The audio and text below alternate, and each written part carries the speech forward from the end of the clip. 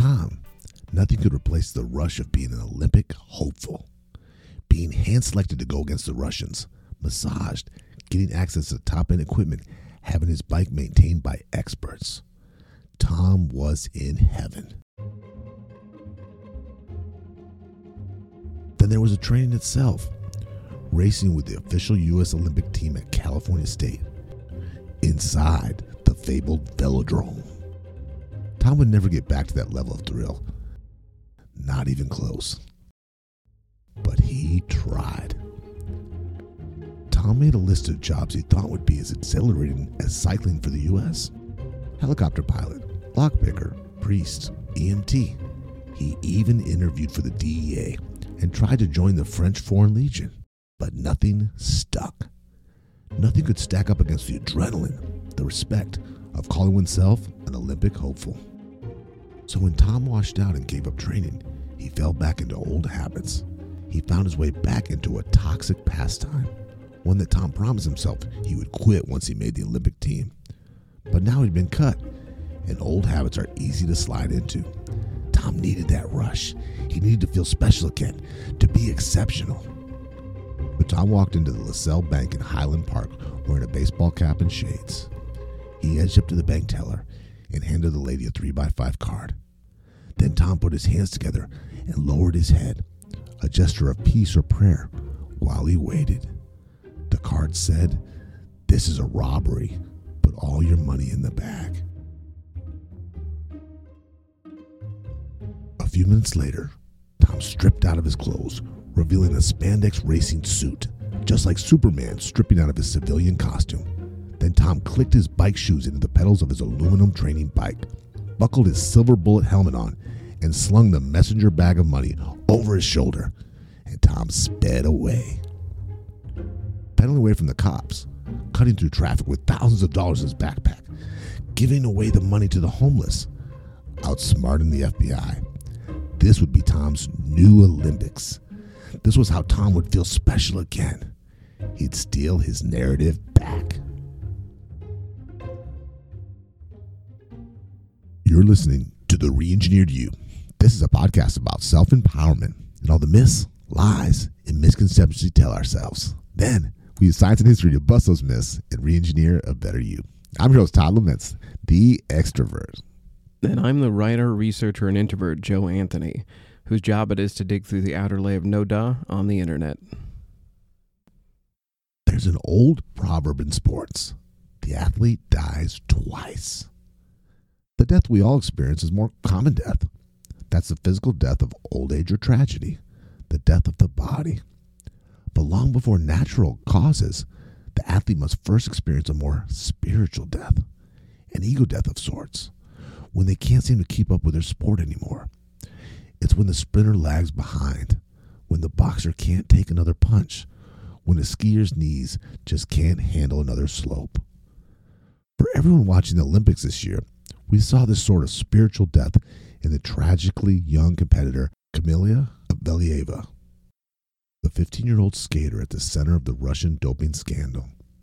She broke down crying in the world news, and you would be right to assume it was a combination of shame and disappointment, falling during her performance and getting caught on a drug test.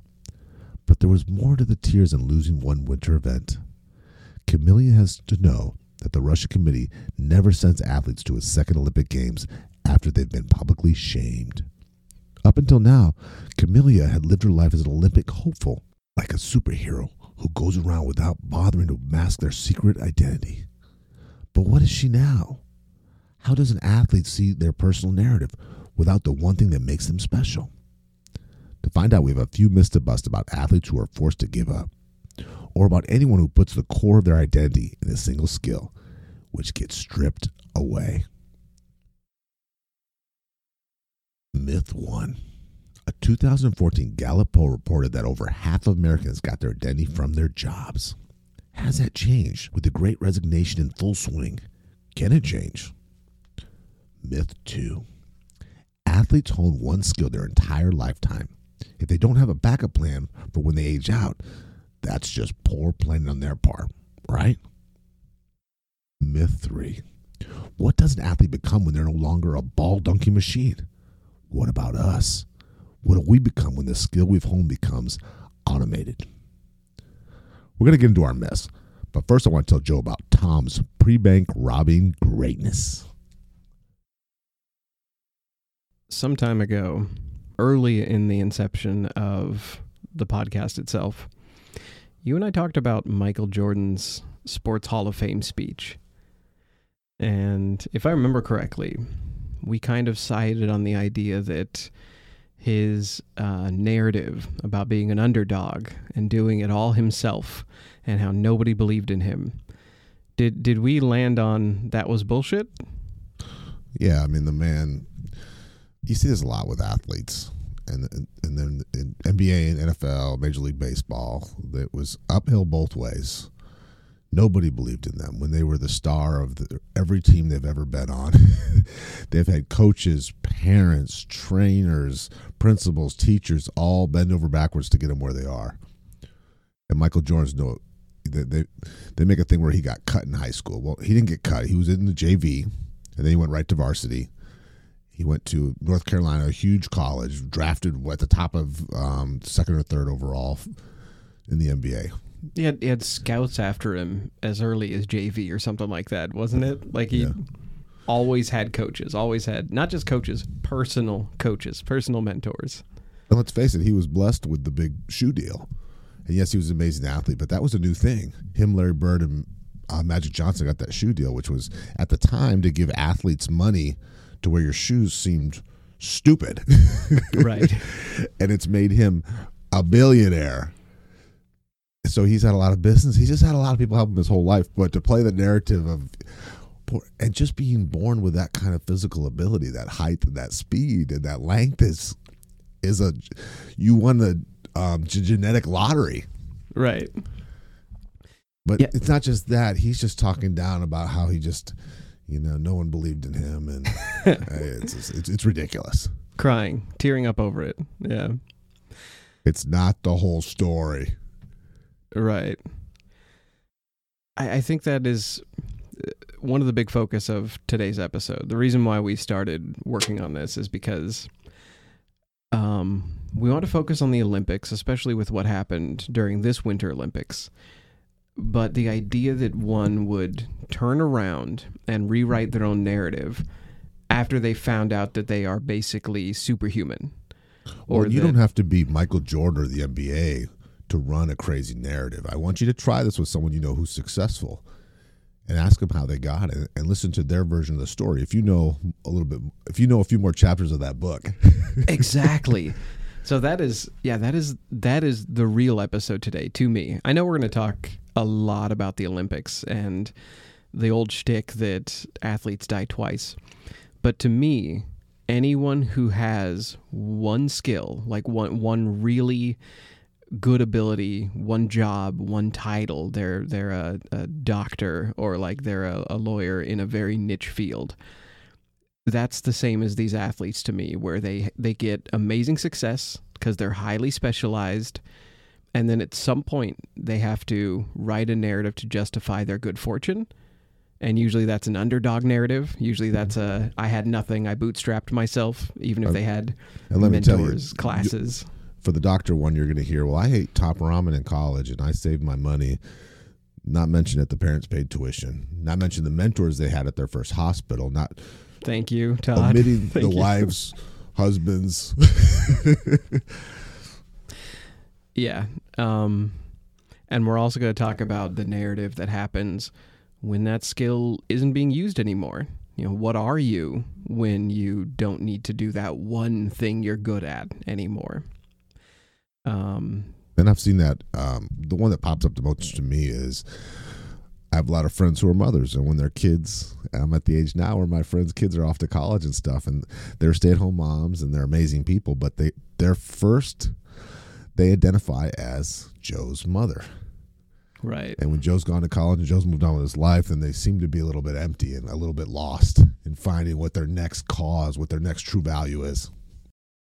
Yeah, we all have something we identify with in our narrative, and we tie our identity to it. So you don't need to be an Olympic athlete, but the reason we use Olympic athletes for this is It's the most evident, it's the most obvious, and we get to see it play out in real time.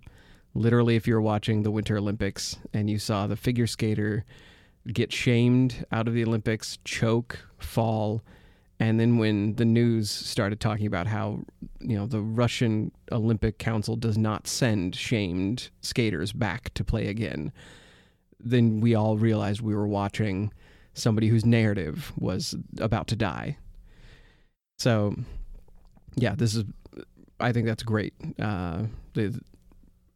Putting this into perspective for anybody who does a niche job or has one thing that they do in life that they identify with. Do you mind if I ask if Tom started with that?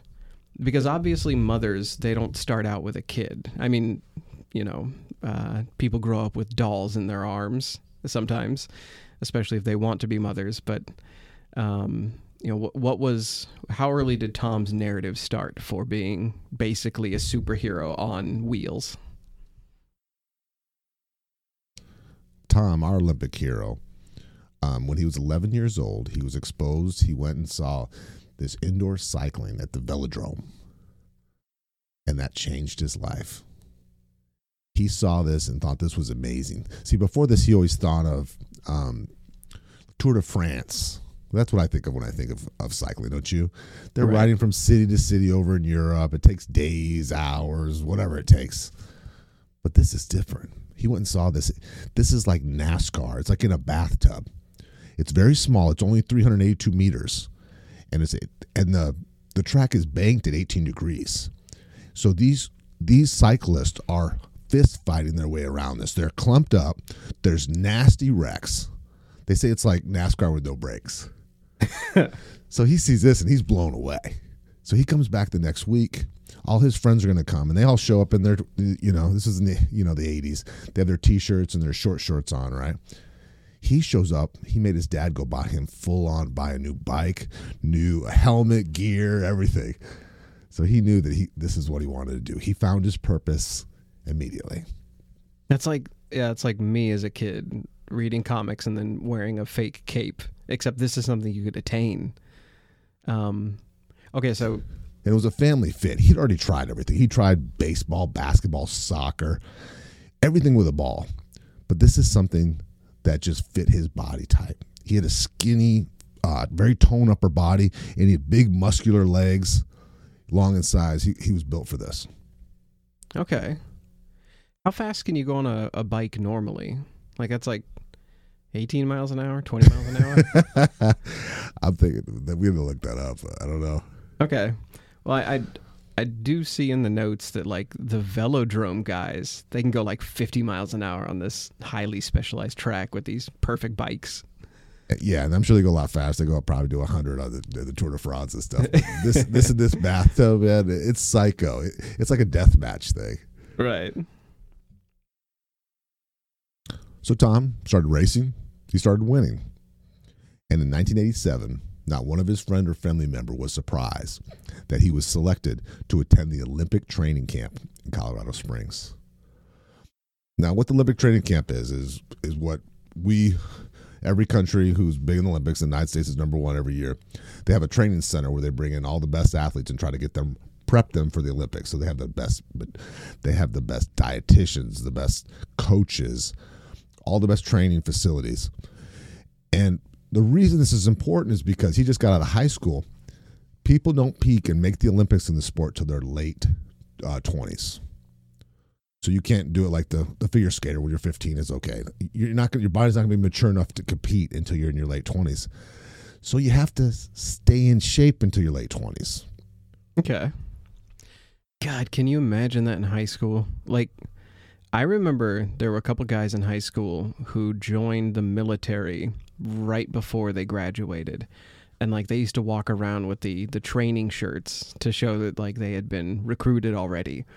And they were treated like they had been like chosen, like they had a special skill that they were wanted for. Can you imagine being selected for the freaking Olympics in high school?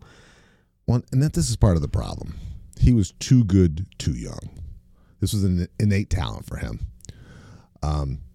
So he went off to college, And now when he wasn't at the training center training, or he wasn't training with pros, he was so much better than everybody else. So he started slacking off a little bit. Started smoking cigarettes, started drinking beers at parties, started to do more partying than training. Okay. Well, we all know that a Olympic cyclist, beer is what keeps them fueled, right? So he's trying to figure out a way to match this kind of excitement that he gets from riding in this very dangerous, very fast, very exhilarating sport. So he gets an idea, and it's 1998. He gets a disguise because it's very, very close to Halloween, so it's perfect timing. He goes and gets a funny wig and some sunglasses. He laughs now because he said the wig made him look like, who's that super freak? Rick James. Okay. It's like a white Rick James. Right. And so he makes this plan to rob a bank on a bicycle. Isn't that crazy? Because you think about what? You think about a Ferrari or a Corvette, something fast. And then, okay, I'm sorry, I'm putting my head in my hand here for a second.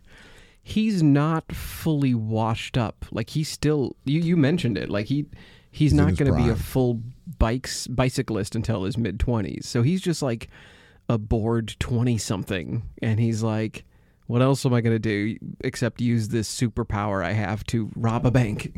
Yeah, I think about one of those thrill guys that always has to be climbing a mountain or skydiving or trying to kill themselves in some way. Right. I guess if you're one of the fastest men on earth on wheels, why not? So he gets his Rick James wig. He gets these Jackie O sunglasses. Now he's going to do this. This is his first time. So he goes into this local bank. And this is in Chicago. This is funny. So he's a very fit guy, right? Right. A couple of women start catcalling him when he's walking into the bank. Well, you're so fucking hot, Yeah. And so you're already probably nervous. I bet he probably jumped out of his heart, probably jumped out of his chest when they did that. So he just very coolly gave him a thumbs up, like, I love you too, girls. Now he stopped at a payphone and he made an anonymous call to divert the cops to a burglary or something a few blocks away. Okay. So he had a little premeditation about his getaway. Oh, smart. He's like, I remember that happened in Portland during a couple summers ago. Somebody reported somebody with a weapon walking through the park. So that's smart. That is, I don't want to admire a bank robber, but he seems to be doing everything right so far. Walks in very calmly. The teller is a young lady, and she sees him in his silly wig and glasses and perks right up. Like, oh, this is going to be my best customer of the day, right? This is a cool guy coming in, all dressed up for Halloween, for a party probably. Right. Little did she know she's about to get robbed. No weapon. They say he, in a very polite, hand the card, very calm energy, takes the money, takes off, jumps on his bike, flees the clothes he has on. I guess I didn't put that. He put on khakis. He put on regular business casual clothes over his cycling. So he went from being a business person, Rick James, to cyclist, to a cyclist with a helmet and the whole bit. He tears off the clothes, revealing the spandex suit underneath. Now he cycles back away from the crime scene, away from the bank robbery, to his parents' house. Now his next door neighbor that he grew up with is Pat and Denise Carey. He was also Pat was the Liberty's chief of police, and he was out mowing his lawn. And he pulls into his parents' driveway and waves. He's got a backpack with $5,500 that he stole from that bank.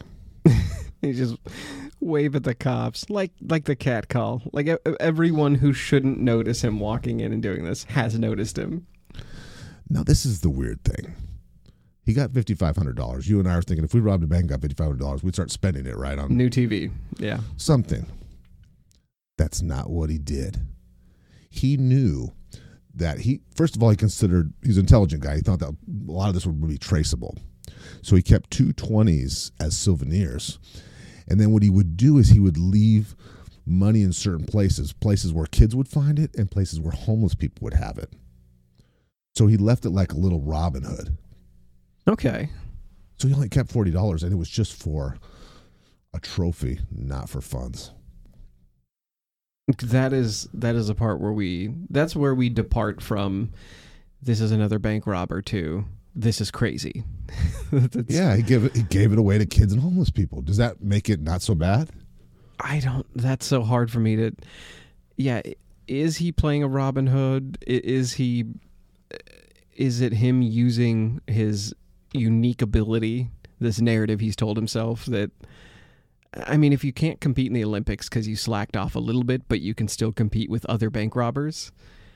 Did we mention his bank robber nickname yet? No, I don't know it. You know it?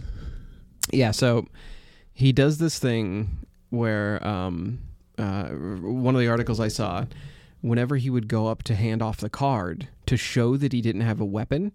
Oh, the bowing, the namaste?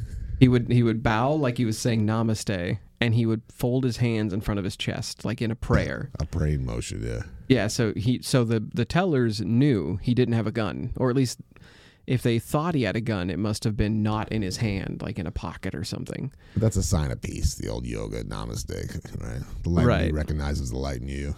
Right, so very polite, very well-mannered bank robber. Yeah, exactly. The FBI eventually, once they connected all these, they called him the choir boy bandit, which I would have called it the Namaste bandit, but so be it.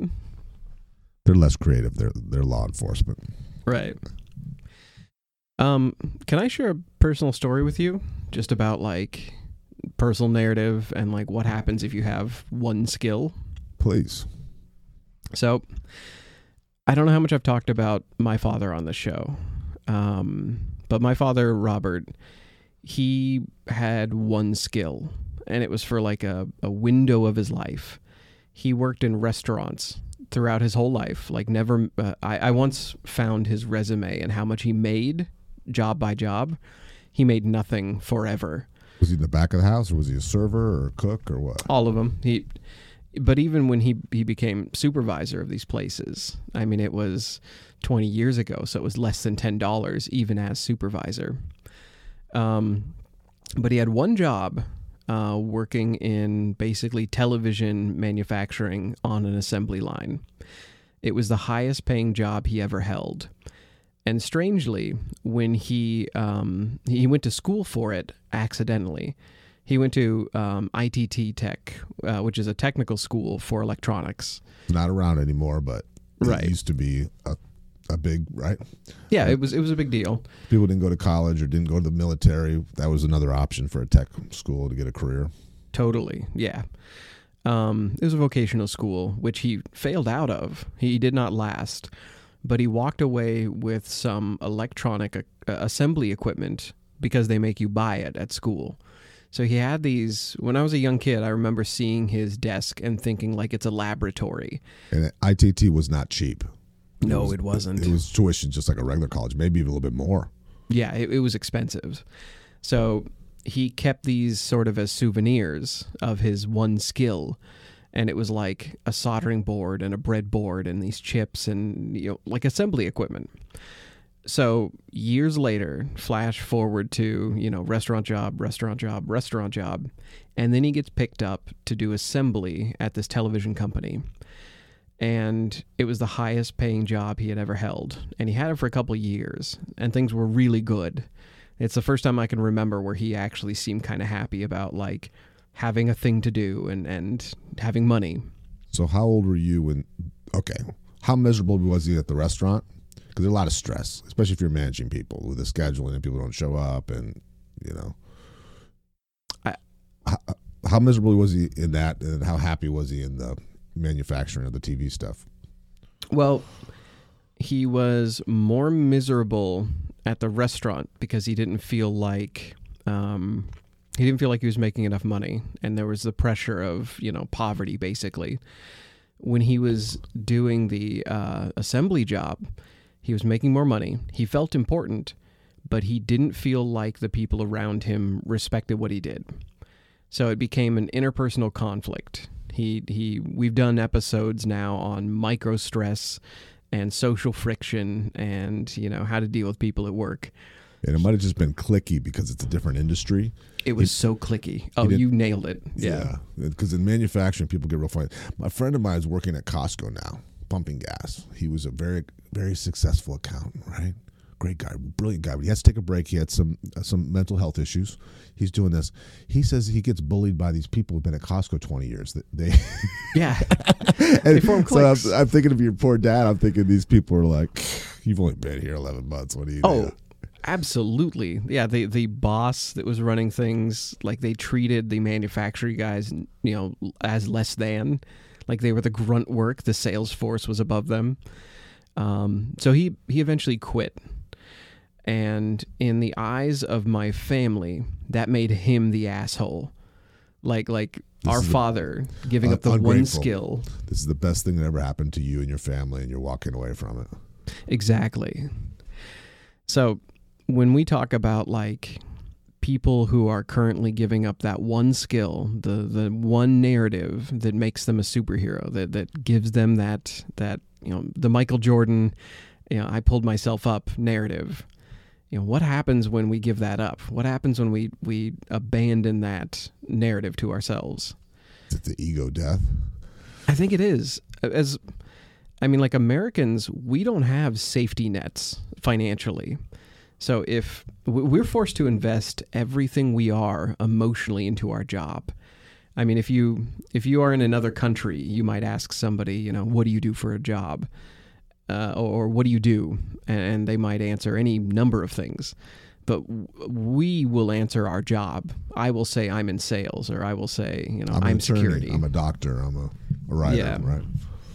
Our personal narrative becomes the thing we do really well.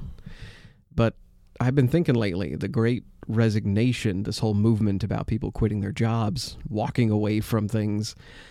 We used to look at it like my dad. We used to be like, oh, they just can't hack it anymore. You're weak for giving up.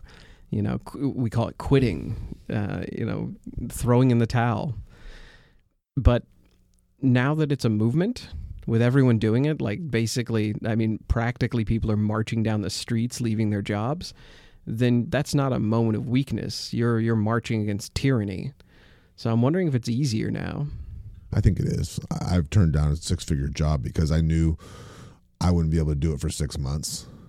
And I knew that the stress it would cause it isn't worth the strain on my marriage, and my health is not worth $60,000. Just after taxes, 35, 40, not worth it. It's a no-brainer. Right. I don't care what anybody thinks, like your dad. I'm like, I don't care what they think. I can't do this for fucking any longer. Right. Yeah, you had to have a breakdown to leave a job. Now it's just, I'm leaving because they're not paying me enough, or they don't respect me enough. I'd like to think all those people that were mean to your dad, though, that plant closed down. Yeah, and they had to go start somewhere else, and then see how it was to be treated like that. But they'd run their own narrative, and right.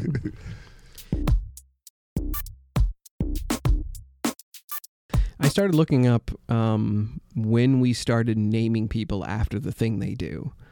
So if anyone, interesting. Yeah, if anyone thinks that we're full of it because we are saying that people identify themselves with their job, that goes back to medieval times. I found this BBC article we are going to link off to, and they talk about names like Miller, Hunter, Carpenter. Our most common last name here in the U.S. is Smith because, Blacksmith, right? Yeah, gunsmith, blacksmith. Is that true? It's absolutely true. Really? What were the other ones you said again? Miller and Hunter. Okay. Carpenter. I mean, you go to any country, they have this. That's interesting. Brewster and Brewmeister means master brewer. So people that made beer. So, yeah, a lot of our names aren't biblical. A lot of our names are simply... It came from medieval times, and it's, your father did this, your father trained you. Okay, so that's your name. You are named after the thing you do. Now, there's a professor of psychology at University of Ontario. Her name is Annie Wilson. She talks about the emergence of varied jobs and income tiers. So we start out in sort of medieval history calling people what they do. But now we sort of identify people by their title. So like if you think I'm full of it saying that, if you tell me your name is Smith and I'm like, "Oh, so you're a blacksmith, you must have money." We do that with like surgeons. If somebody introduces themselves and they're like, "Hey, I'm a heart surgeon." You assume, one, they're educated. Two, they probably came from a high socioeconomic class. You assume you're going to be able to talk to them about the opera and listening to NPR and all that other snooty crap that comes with education. Yeah, in medieval times, my father would have been called Robert Assemblyman. Like, he would have been literally labeled what he did. Well, if a guy was a hunter, you might want to date him or marry him, or you could eat, right? Yeah. Right.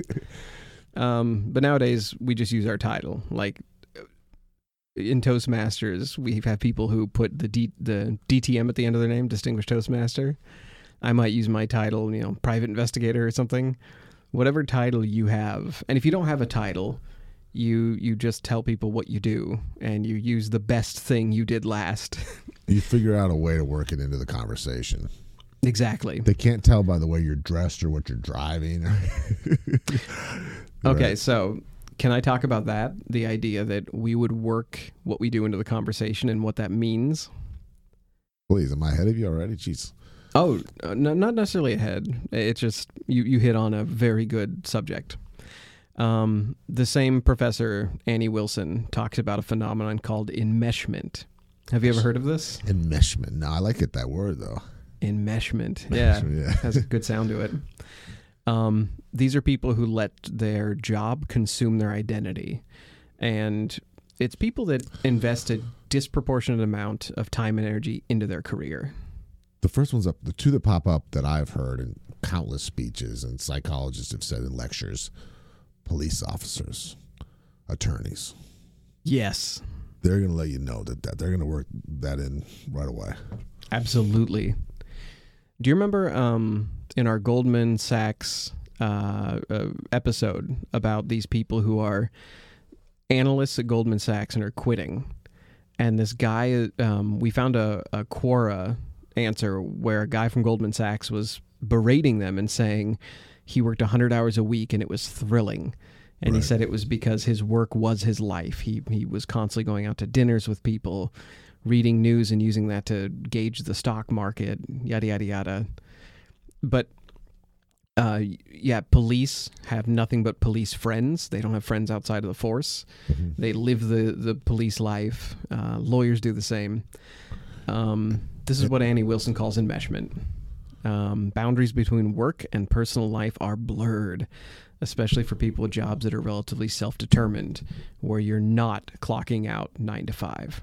I have a very good friend of mine who's a plumber, and it's a same thing, generational business.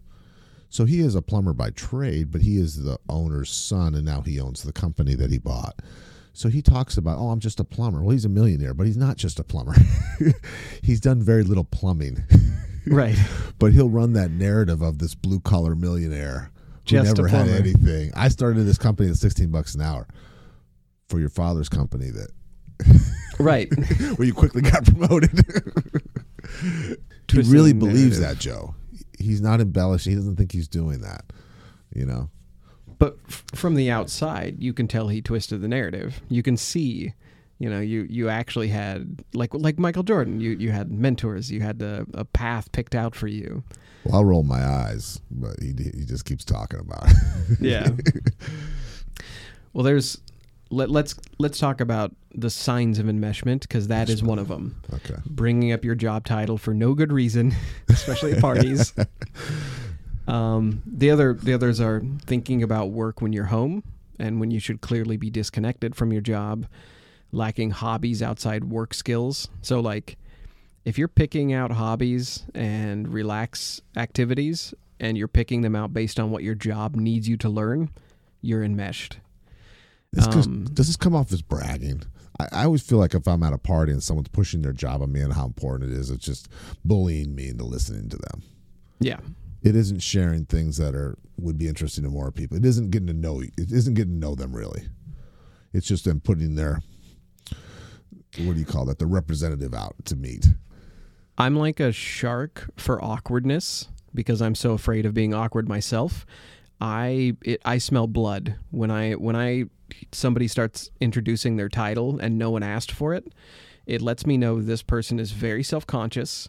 Insecure. They're insecure. They're feeling insecure at the party. And they are bringing up their title because they want to establish their social pecking order without having to put in the work of talking to everybody. They are going to be the most boring person at the party, and they're going to feel like they are the most entitled to speak out. So, my friend was just telling me this story. His name's Hayden. His dad is a dentist. He's at this party with his dad. And he's very successful in his own. He's in outside sales, but a couple of people there own car dealerships. And when they found out that he wasn't a dentist or a doctor or anything, they ignored him the rest of the night. And he was so angry. It should be. Her feelings, right? yeah. That's what you're talking about. Like they want to get their social pecking is find out where you are and then put you in your place. Right, exactly. The solution to that is if you don't care about their pecking order, you can be like a Rasputin or you can be an oddity and just say whatever you want. By the way, when you started that story, when I was talking about people who feel insecure, so they establish their pecking order with their title, your eyes rolled so hard I saw your glasses move. When we say where I call from, we say save it for the chicks. We get it, yeah. But Joe's the opposite, though. Joe has all these interesting things about him, but he'll talk about some dumb shit. That's why I always have to brag for him. I have to enmeshment for him. Yeah, I don't want to talk about me. I'd rather talk about a boring book I read that came from the early 1900s. It's the worst. So, if our hypothetical dentist or doctor or lawyer or police, if they lose that job, if they lose that one skill that makes them special, that gives them the ability to say at a party, here's what I do, it makes me high on the social hierarchy, what happens when that is taken away? They're lost puppies. They feel like everybody else. They don't feel good enough. Yeah, it truly is an existential crisis. Like the thing is the thing you do isn't you anymore, and you're left at a blank slate. Like these Olympic athletes who are like, I am the shot put, I am the bicycle, I am the ball, I am a machine that drives a tennis racket. You take that away, and you get. Like Michael Jordan has to invent an underdog narrative, or Tom Justice. Oh, by the way, if anyone hasn't caught it yet, the last name for our bank robber Tom is Justice, if that's not ironic. Well, I think it's the structure of success too, Joe. There's a local football player here in Portland who plays in the NFL now, Donica Sue. And he has had nothing but behavior problems while he was in the NFL.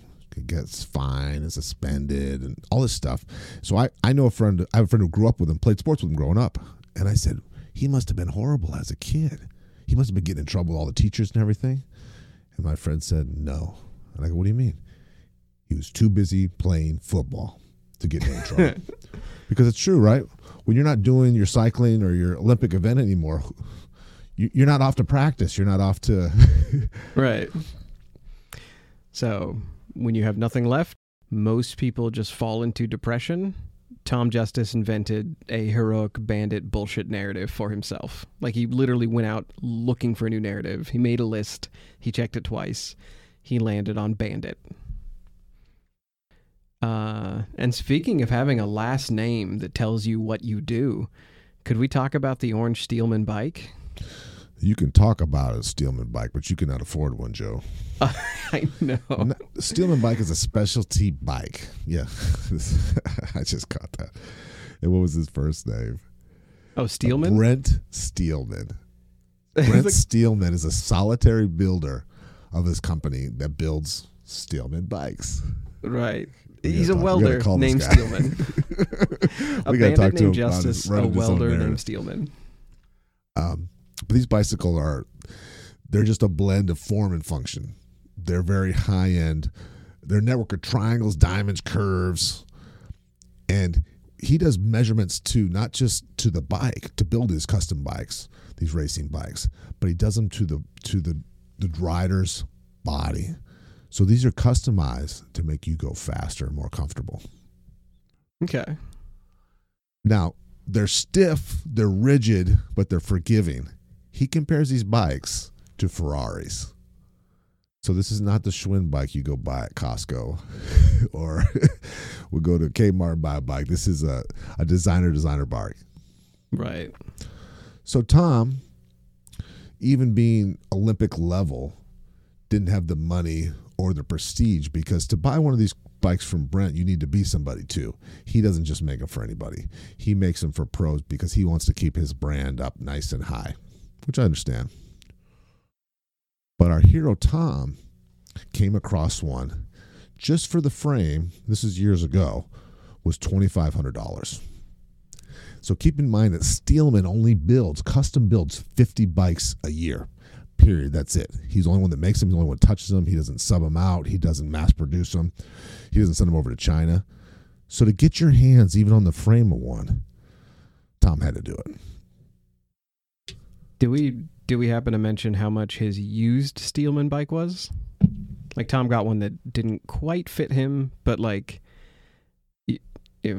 I'm cheap. I'm going with a Walmart Huffy. What's this running him? $2,500. Okay, that's half of a bank robbery. That doesn't seem well. And he's robbing banks. He's in California now, so he's robbing banks here and there this whole time. So now he's got this very distinct bike that might be a tell. Okay. Because if you have a bike like everyone else or a car like anybody else, so he should know better than to use this bike to rob any banks. This is how arrogant he was. At the time of his next bank robbery, he moved in an old roommate that he ran into on the street. And guess what that roommate is? Guess what the roommate does? Oh, God. I'm going to say bike repairman. He's a cop. Okay. So he robs a bank and comes back, and he doesn't even have a room in this house that he's renting with this guy. He has like a place on the floor he can sleep. So he's crashing with this police officer, and he has the nerve, the audacity to go out robbing banks. He comes home one day from robbing a bank on his bike. There's 3 cops in the driveway. So again, his heart almost leaps out of his chest. But then he realizes they're just there to hang out. Because like you said, cops just hang out with cops. They were just visiting. Oh my God. This guy, he cannot stop running into law enforcement, and on his way home, always on his way home. We talked about in college, he drank heavily, smoked heavily. He starts to dabble in drugs. Okay. I was kind of wondering when that would happen, because as we mentioned, when you start questioning your personal narrative, when you're obviously looking for something to recapture that sort of the high status of what you used to do, depression hits. You have an existential crisis, and oftentimes addiction follows that kind of crisis. Got to be kind of a value thing too, right? Because he's not a morally bad guy. Yeah. You know, he's taking this money, but he's giving it to homeless people. It surprises me that he didn't need the money, because we had an episode about FIFA and the Olympics some time ago, and we found out that most Olympians make less than like minimum wage when you calculate their annual income. From all the running around to different colleges and different careers he's trying, I'm thinking he may be well funded by his parents. I'm thinking the same. Like, I think his folks have the only money. way it adds up. You can't make this many bad choices. You can't change directions this many times without some sort of parental support. Right. Yeah, we read about British Olympic teams that all came back from an event and retired from the Olympics at once, and they found each other in like a job line. Like they're at a job fair, and it's like, oh, here's all the other, all the other volleyball players. Here's the greatest ball player in the history is right next to me here. Right. Did you ever hear about the Olympic runner Susie Hamilton? No, I don't know her. This almost deserves her own episode. Evil laugh there. Must be a good story. It's another person who had trouble recovering their narrative after their athletic career ended. So Susie Hamilton was like the fastest woman on earth. She was a middle distance runner, which means about 1,500 meters. And she could run 1,500 meters in 4 minutes. That's like a 4-minute mile. Ooh. It's so fast. And she did it 5 times. So she broke her own record, just boom, boom, boom, boom. She is still considered, her record stands at the second fastest woman to ever do that. So in her career, in 1992, she went to 3 different Olympics from 92 to 2000. She was the fastest woman of her era, and she is still the second fastest at least. So record holder, rich and famous, set for life. Exactly. She had sponsor deals. Sponsorships, by the way, when we talk about how most Olympians come home broke or they become broke very quickly, they don't make money because only the top cream, the couple top percent, get sponsorship deals after the fact. The Carl Lewis, the Michael Phelps, those are less than 2%. Right. You see Michael Phelps on the front of cereal boxes. That's not every Olympian. Most Olympians are coming home and filling out a resume to jobs they've never even considered. Now, she came home and she had deals. She had sponsorships. That is until a online rag mag and mugshots website. You ever seen these websites or magazines where they print people's mugshots? They're like, look who got arrested. Yeah. It's so sleazy, but I enjoy those, but only with the rich and famous people. I think they had at least that was a rough night for them. Yeah. Mugshots of Charlie Sheen looking wrecked. It's always those old child stars that turn to drugs now. That's right. Pretty sad too, because you saw them as these like kid sweethearts, and now they're making bad choices. Right. Well, that's exactly the type of mugshot, that's exactly the type of story they did for Susie Hamilton. An episode on this, or a article on the smoking gun came out, and they tweeted about it, and it was a Las Vegas escort ad, and it was Susie Hamilton. And so people who follow the Olympics were like, that can't be her. That's impossible. Because it's a tweet that shows her ad with her face blurred out. And it's her posing in like a high-end apartment or like, a room overlooking the Strip. And she's like wearing a bikini, and it's advertising sex. Escort. Yeah. Right. She didn't deny it. First, she reacted publicly. Why not? If it didn't show her face. Oh, they must have had some Twitter blurred out her face. They had the full picture. Okay. So they could prove it. So first, there was shame. Susie reacted with shame. She apologized publicly. She lost sponsorships. But then later, she published a memoir about it. I kind of like this about her and how she turned this around. She published a book called Fast Girl, Running from Madness.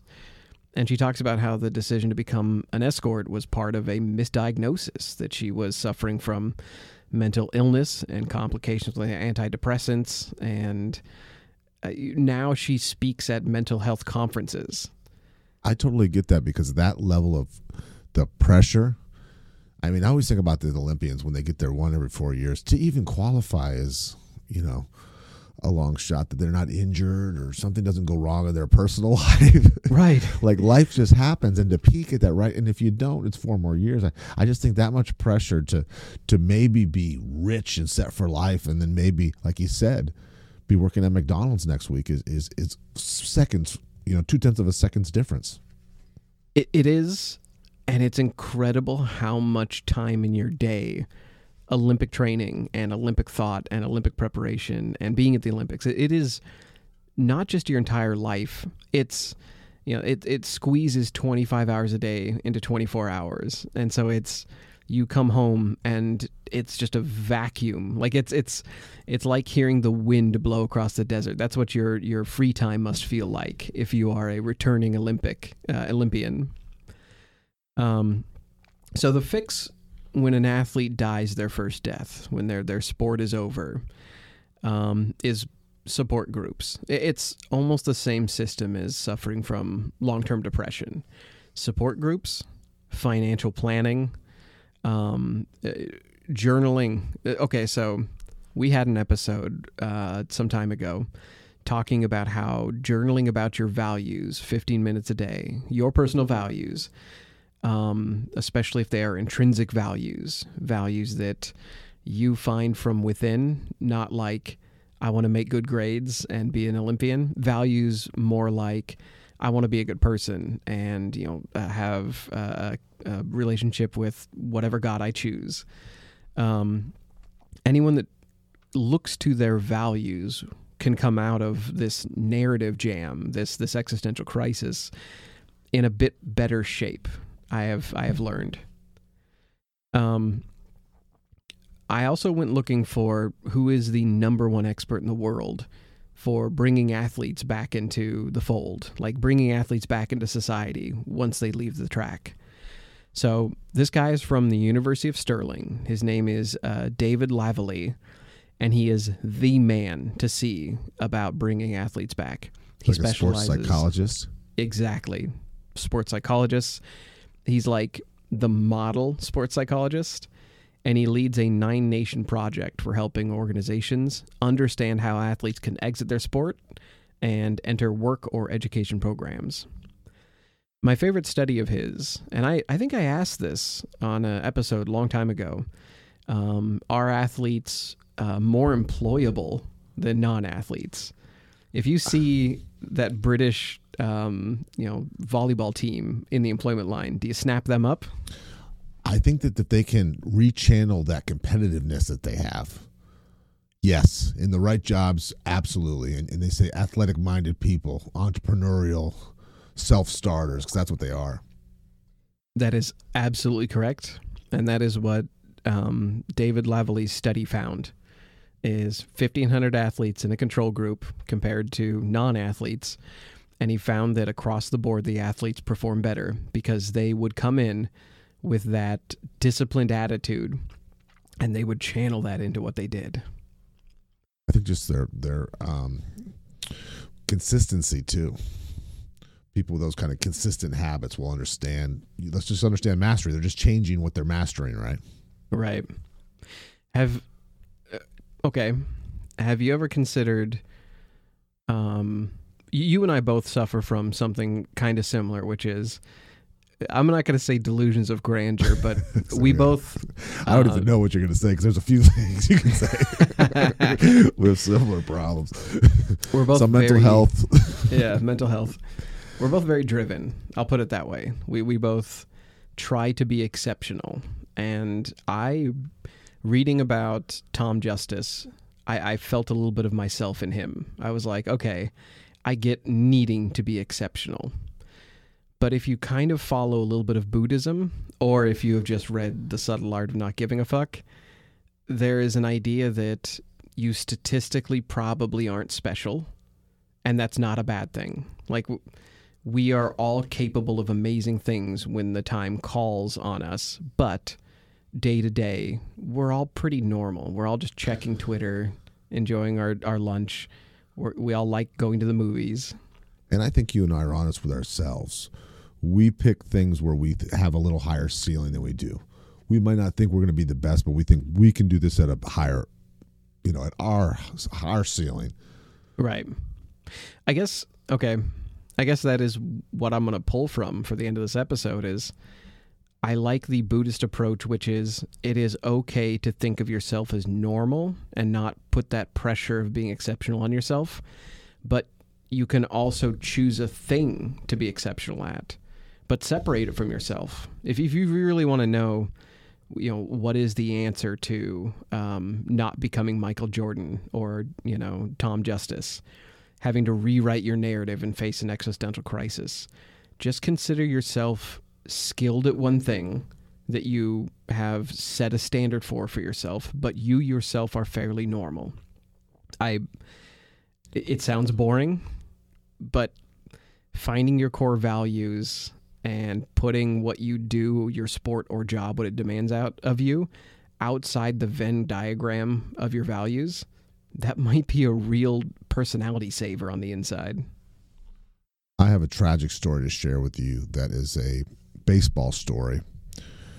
And this happened in the 80s.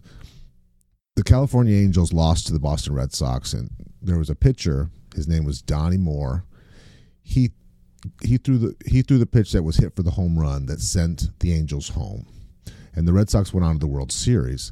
And in the World Series, Bill Buckner made a mistake, made an error that cost the Red Sox. So he had a similar mistake, if you want to call it that Donnie Moore did. They made a play that lost the game, that lost the series. Okay. Well, a few years after that, Donnie Moore, the pitcher for the Angels, committed suicide. He couldn't handle that he had blown the game. And years later, Bill Buckner was doing an interview with his wife, and a reporter said, "Did you ever think about killing yourself like Donnie Moore did?"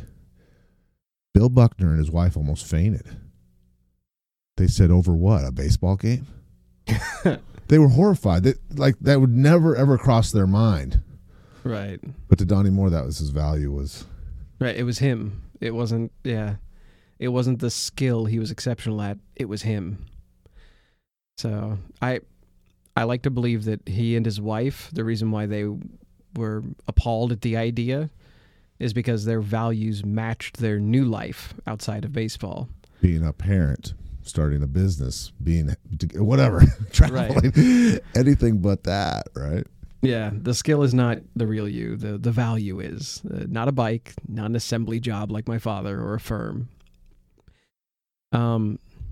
Okay, so I've got to ask, since we are talking about suicide and dark things that happen when you rely too hard on that narrative, can we talk about Tom's backslide into drugs a little bit? Yep, he starts graduating from alcohol to weed, smoking to weed, to cocaine, all the way down to crack.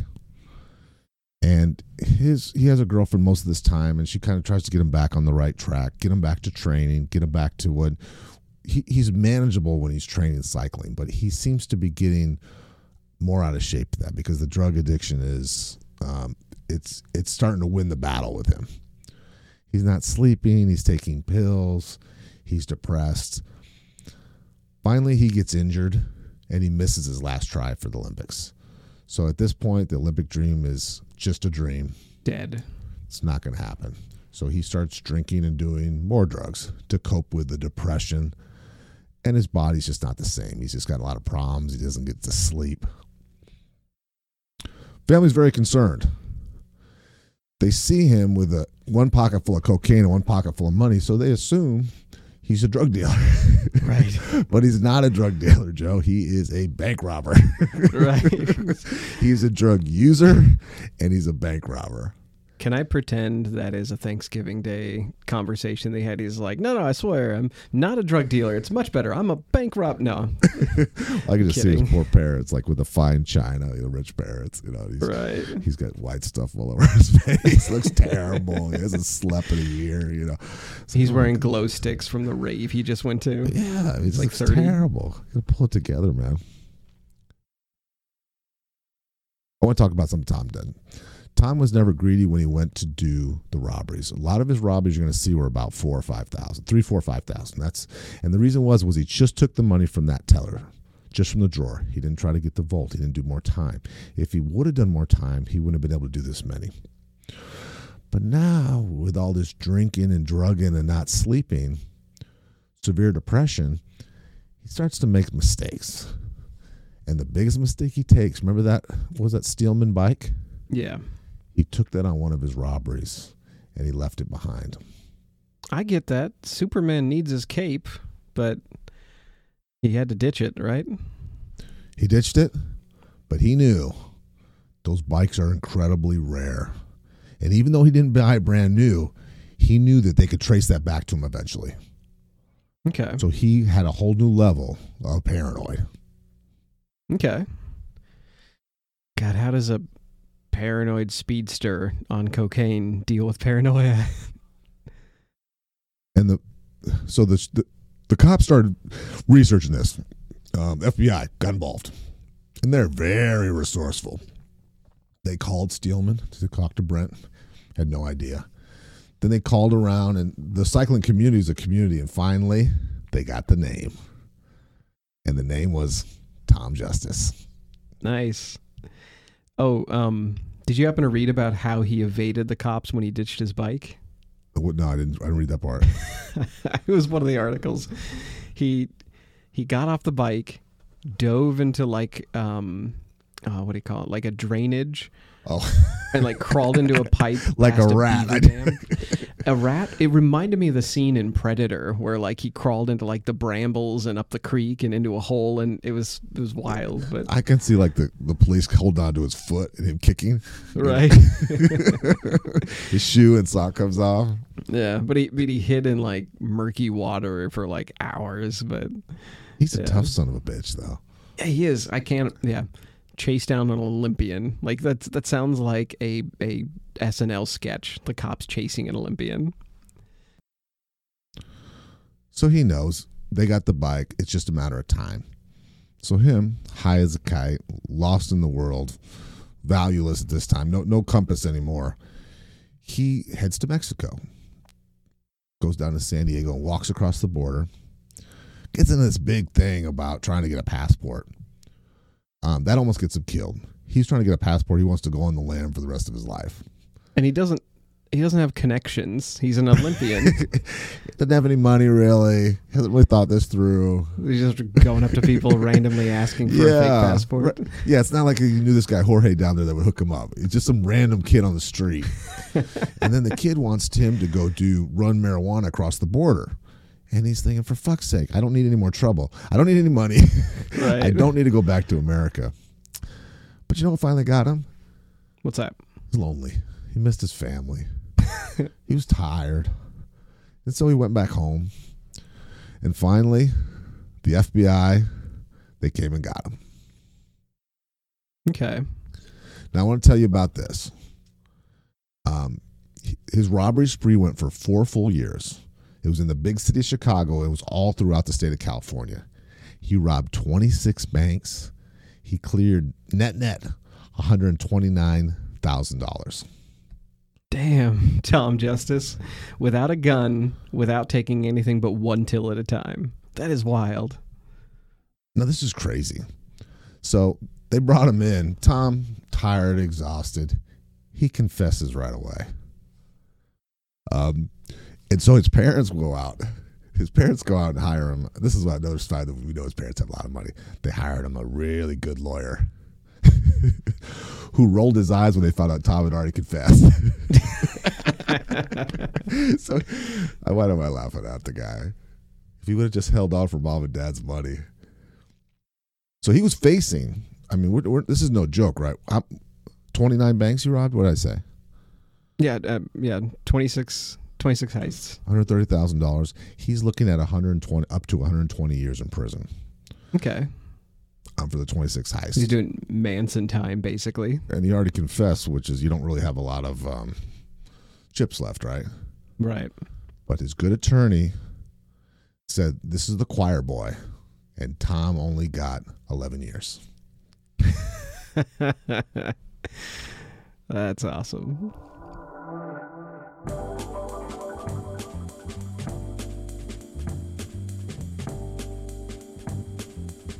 It doesn't matter if you dunk a ball, ride a bike, or assemble computers. It doesn't matter if you performed your task for 10 months or 10 years. Your work is not your identity, not even if you appreciate your job title. No amount of hearing doctor or president before your name will ever take the place of values.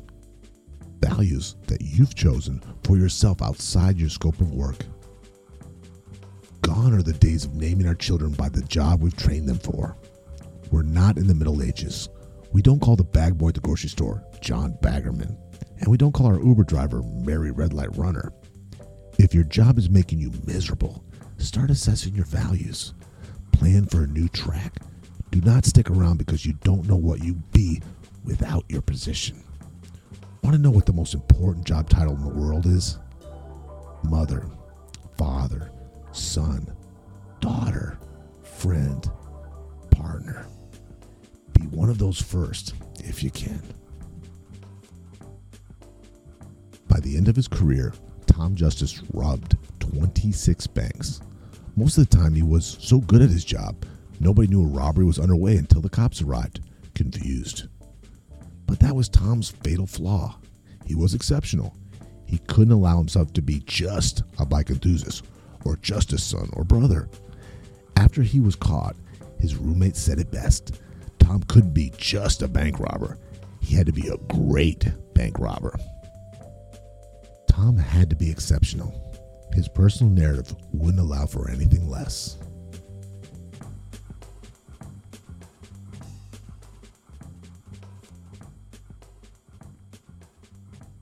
You've been listening to The Re-Engineered You. Thank you so much for listening to the show. You mean the world to us. We have a new episode every week. You can connect with us at www.re-engineeredyou.com. That's where we have research links, show notes, feedback, and blog articles for each of our episodes. We're not experts in anything, but we've got an opinion on everything.